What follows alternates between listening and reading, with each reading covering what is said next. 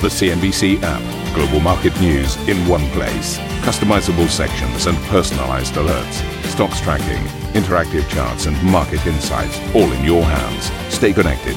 Stay informed. Download the CNBC app today. Very warm welcome, everybody. This is Squawk Box. The headlines this Monday morning. A phase one deal. Chinese stocks follow a jump on Wall Street after the US and China ink a trade truce and the first part of an agreement with agricultural purchases at its core. A tremendous deal for the farmers, a purchase of from $40 to $50 billion worth of agricultural products. That would be 2.5, 3 times what China had purchased at its highest point thus far. China's trade with the US falls again in September, however, as overall imports and exports drop by more than expected. Here in Parliament, the UK and EU both agree a lot of work needs to be done on a Brexit deal to get to that stage in time for a key summit later this week. That as Her Majesty the Queen gets set for the state opening of Parliament and a Queen's speech, which will lay out the government's agenda going forward. The US pulls its last troops from northern Syria amid a growing fear on what's playing out on the ground there, as there is defensive from Turkey while President Trump threatens powerful sanctions on Ankara. And Typhoon Hagibis wreaks havoc on Japan, leaving more than 30 people dead, while rescue teams search for survivors after the worst storm to hit the country in decades.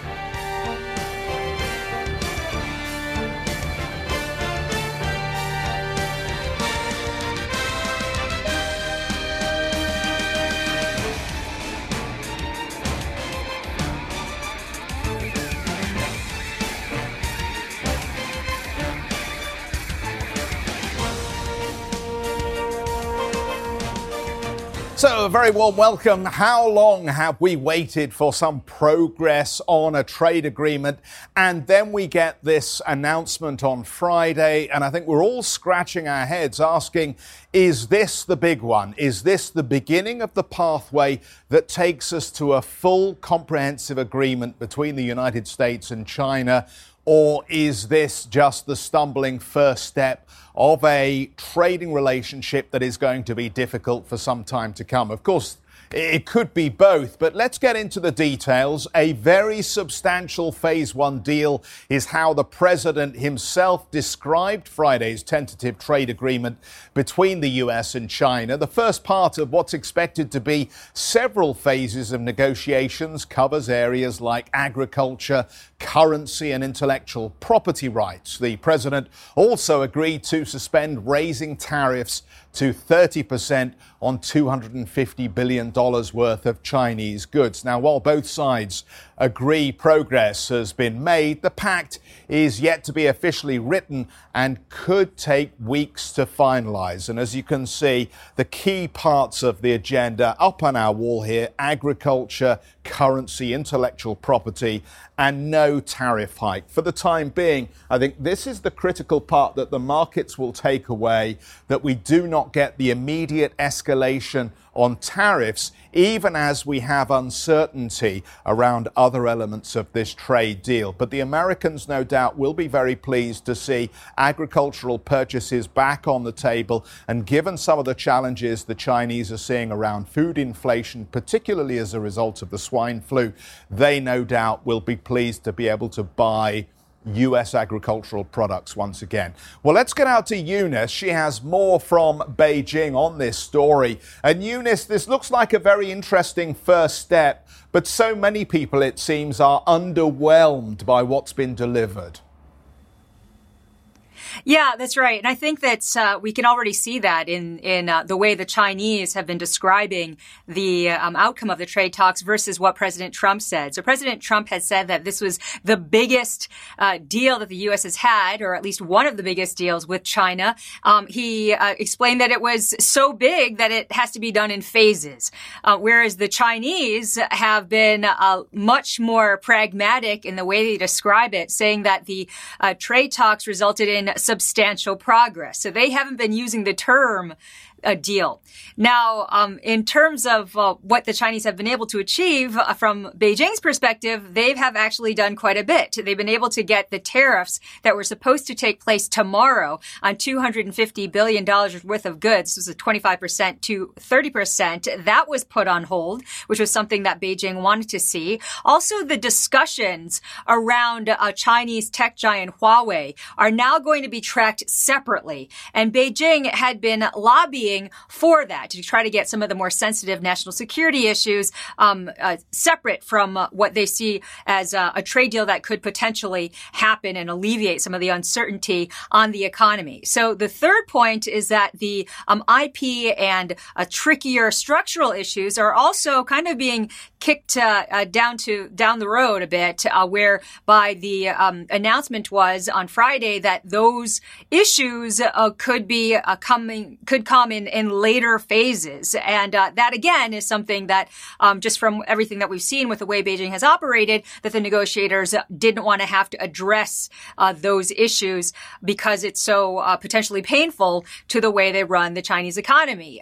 The Chinese, though, have agreed to increase their purchases of agricultural products to as much as $50 billion, but it's still unclear exactly whether or not they're going to follow through with that. What was interesting here was that state media had been very silent on the $50 billion purchase. Even so, President Trump has described this latest development on Friday as the U.S. and China coming on the verge of a new love fest. This is what he said.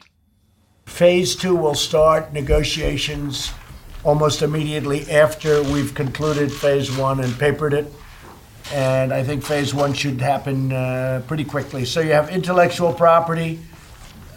We have an agreement on intellectual property. Financial services, the banks and all of the financial services companies will be very, very happy with what we've been able to get. The goal of the negotiators now is to try to hammer out the text of a deal in time for the APEC summit, which takes place between November 16th and 17th. And that's when the two presidents are supposed to be meeting up. But again, like I said, the Chinese state media quite cautious in its tone as to whether or not this is going to turn into anything meaningful. In fact, the state paper, China Daily, said the champagne should probably be kept on ice at least until the two presidents put pen to paper, as based on its past practice, there is always a possibility that Washington may decide to cancel. So the U.S., as you guys know, has often accused the Chinese for backtracking on their promises. So I think that what we're seeing is two sides still very much distrustful of each other, despite what President Trump says is a love fest. Eunice, terrific summary of what we saw. Thank you so much for that.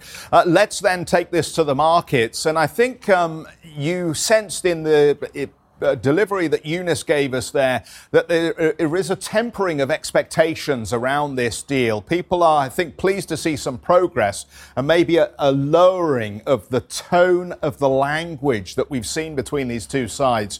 But when you look at how the major averages ran through the session as we began to get news of some form of agreement on this old salami slice deal, you can see that people weren't overwhelmed.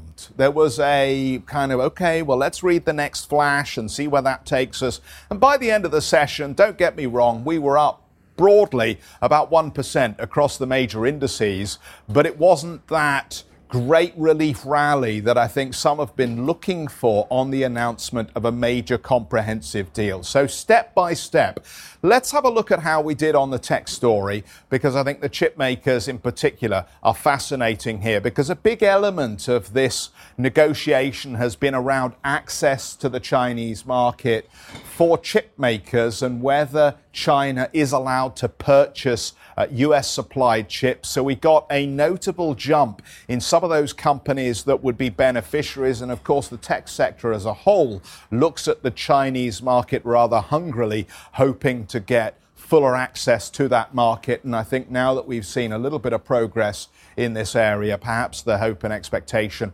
particularly from the tech companies, is that this will lead to some further agreements that resolve some of the disputes around technology. But I know we've got a skeptic at the desk. We'll get to him in just a moment. We'll find out what he has to say about the likelihood that we're going to move forward with something more comprehensive. And key amongst this list of chip companies, as you can see, is those that are particularly sensitive to sales into the Chinese market, like Micron Technology and Xilinx. But broadly, as you can see, there was a strong rally here, and this sector in particular outperformed what we saw on the broader US indices. I think you're being a bit harsh on markets. If I look at some of the trading ranges, it feels as though you've seen that escalation to some of the peaks of the trading ranges all on this news flow. And perhaps that's enough at this point. And if you take a look at some of the Asian markets, the Shanghai market is the same, where we've traveled towards some of the high levels that we've witnessed in 2019 on the Shanghai Composite. If you take out the exception of early this year,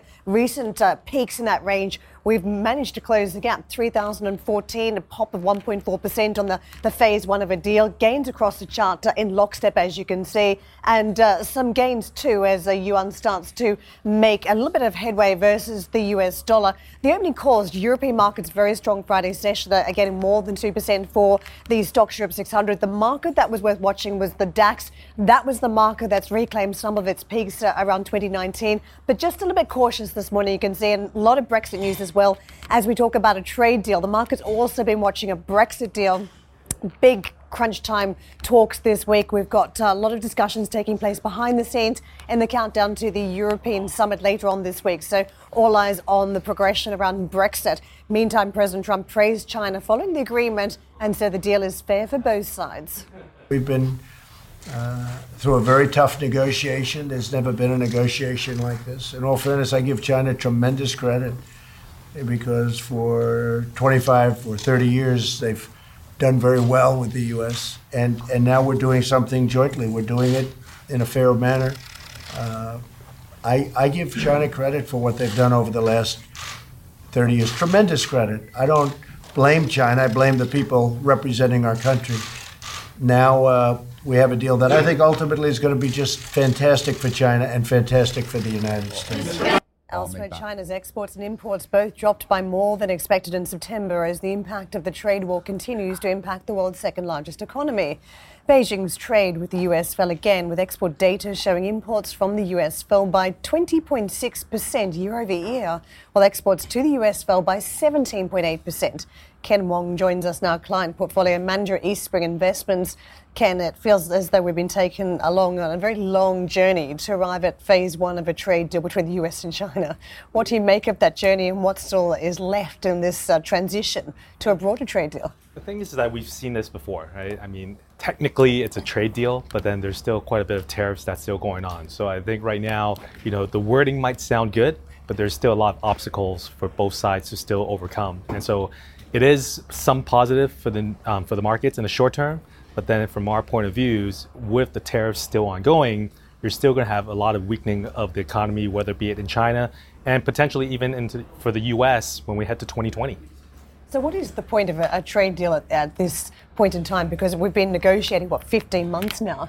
Effectively, we've gotten past a big political moment in China. The US is in countdown to the next presidential election. Is this all about stemming some of the unease in markets that we've been seeing that's been undermining the economy? A bit, but I kind of look at this as like an MOU, right? Both sides want to have some form of minor agreements, but then with that said, there's still a lot to overcome. And that's one of the biggest problems because, yes, like you said, there is the presidential elections for next year. And, does China and will China want to, sort of give in into some of these things? Because what China's giving in already right now are things that they will have to do anyways, having more agricultural, purchases, and then potentially having the U.S. delaying the tariffs increase for October 15th. So those are things I think both sides were wanting to do anyways. So whether or not what happens for December 15th and potentially for the existing tariffs, which is going on, those are going to be very big hurdles. And unfortunately right now, it's very difficult to see how both sides can come to agreement, sort of in a very fast sort of moment. The rebound has been interesting. There will be those who are now thinking about whether they chase the upside that we've seen. Yep. in the last sort of 72 hours or whatever from these markets. China looks relatively cheap, as you point out in your notes. Yes. The question, though, is even as we see an improvement in sentiment around this trade story, the September export data has been weak. Correct. So has the damage already been done? And to what extent will the hope around trade meet the negativity around the forces that have already been unleashed that seem to be weakening momentum in the Chinese economy? Yeah, that's a great question, because the thing is that with this, temporary agreement, nothing's going to change for Q4. Sort of from our views and from our point of view, economy in China is still going to be very much sort of in a bit of more of a not necessarily slowing down to some extent.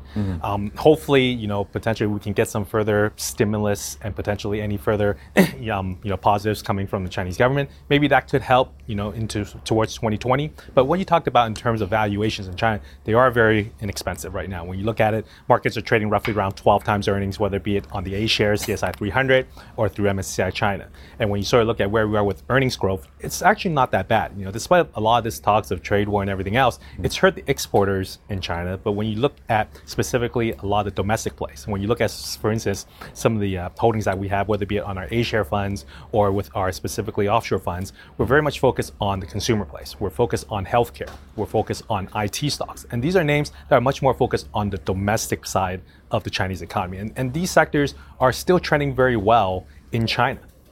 You focus across Asia as a whole, so not just China. Yep. So on a relative basis, does China still look like the most attractive market, or would you direct our audience to other opportunities, perhaps in Thailand, the Philippines, or somewhere else? Yeah, Philippines looks quite attractive as well. When you look at sort of where we are from a price to earnings basis, Philippines is roughly around 14.5 times earnings. When you look at the earnings growth potential for the remainder of 2019 as well as in 2020, there is definitely a lot to like. But sort of when you look at it purely from a sort of Southeast Asia perspective, Philippines is definitely a place where we want to be. When you look at specifically in North Asia, China is definitely a place where we do want to be heading into 2020.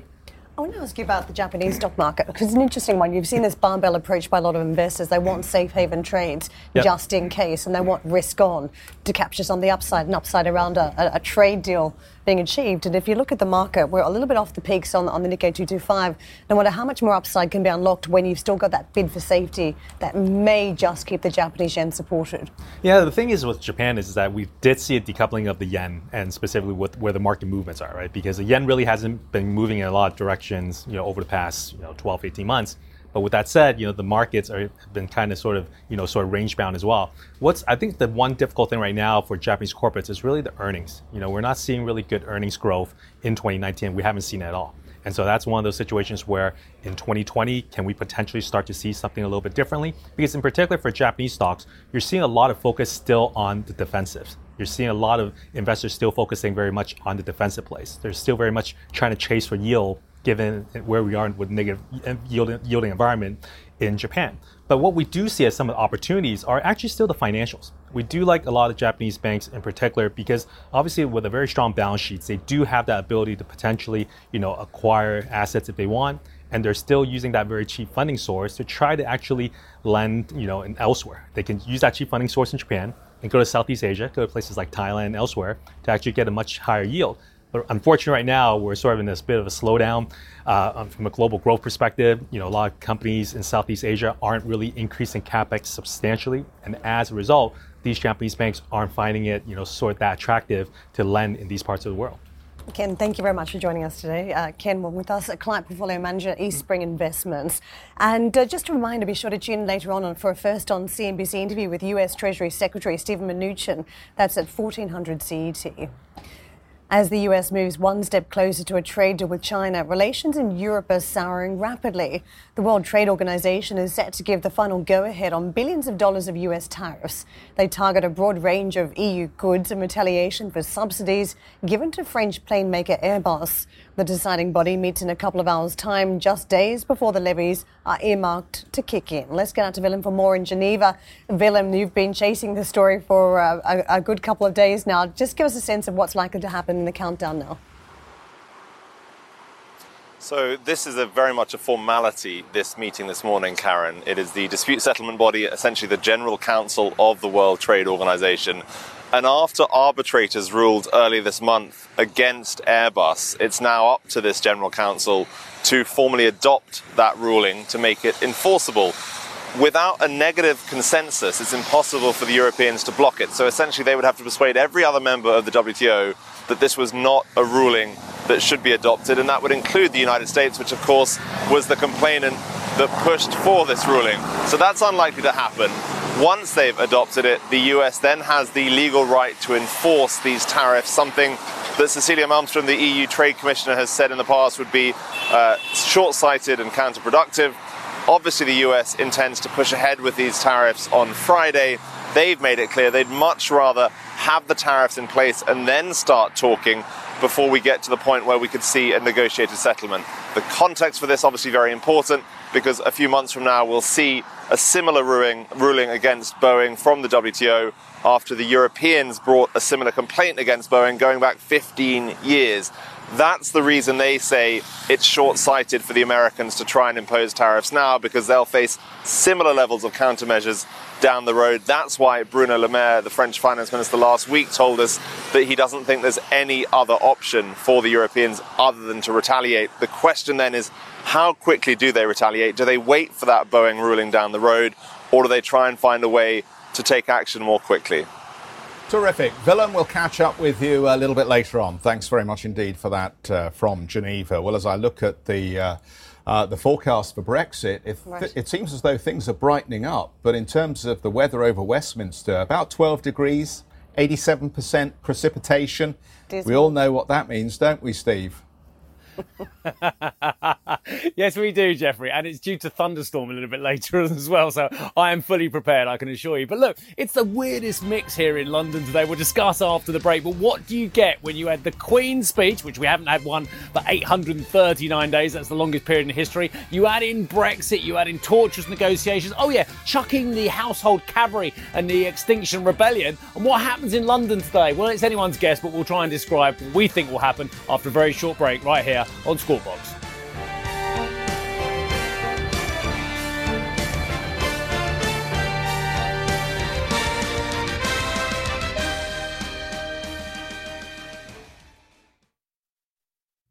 A CNBC signature event. East Tech West, CNBC's exclusive invitation-only retreat, returns to Nanshao, Guangzhou, China in 2019. We explore all things tech, from artificial intelligence to 5G. Join the world's most prolific investors, inventors, and entrepreneurs as they share their stories and celebrate innovation. Visit easttechwest.com for an application to attend.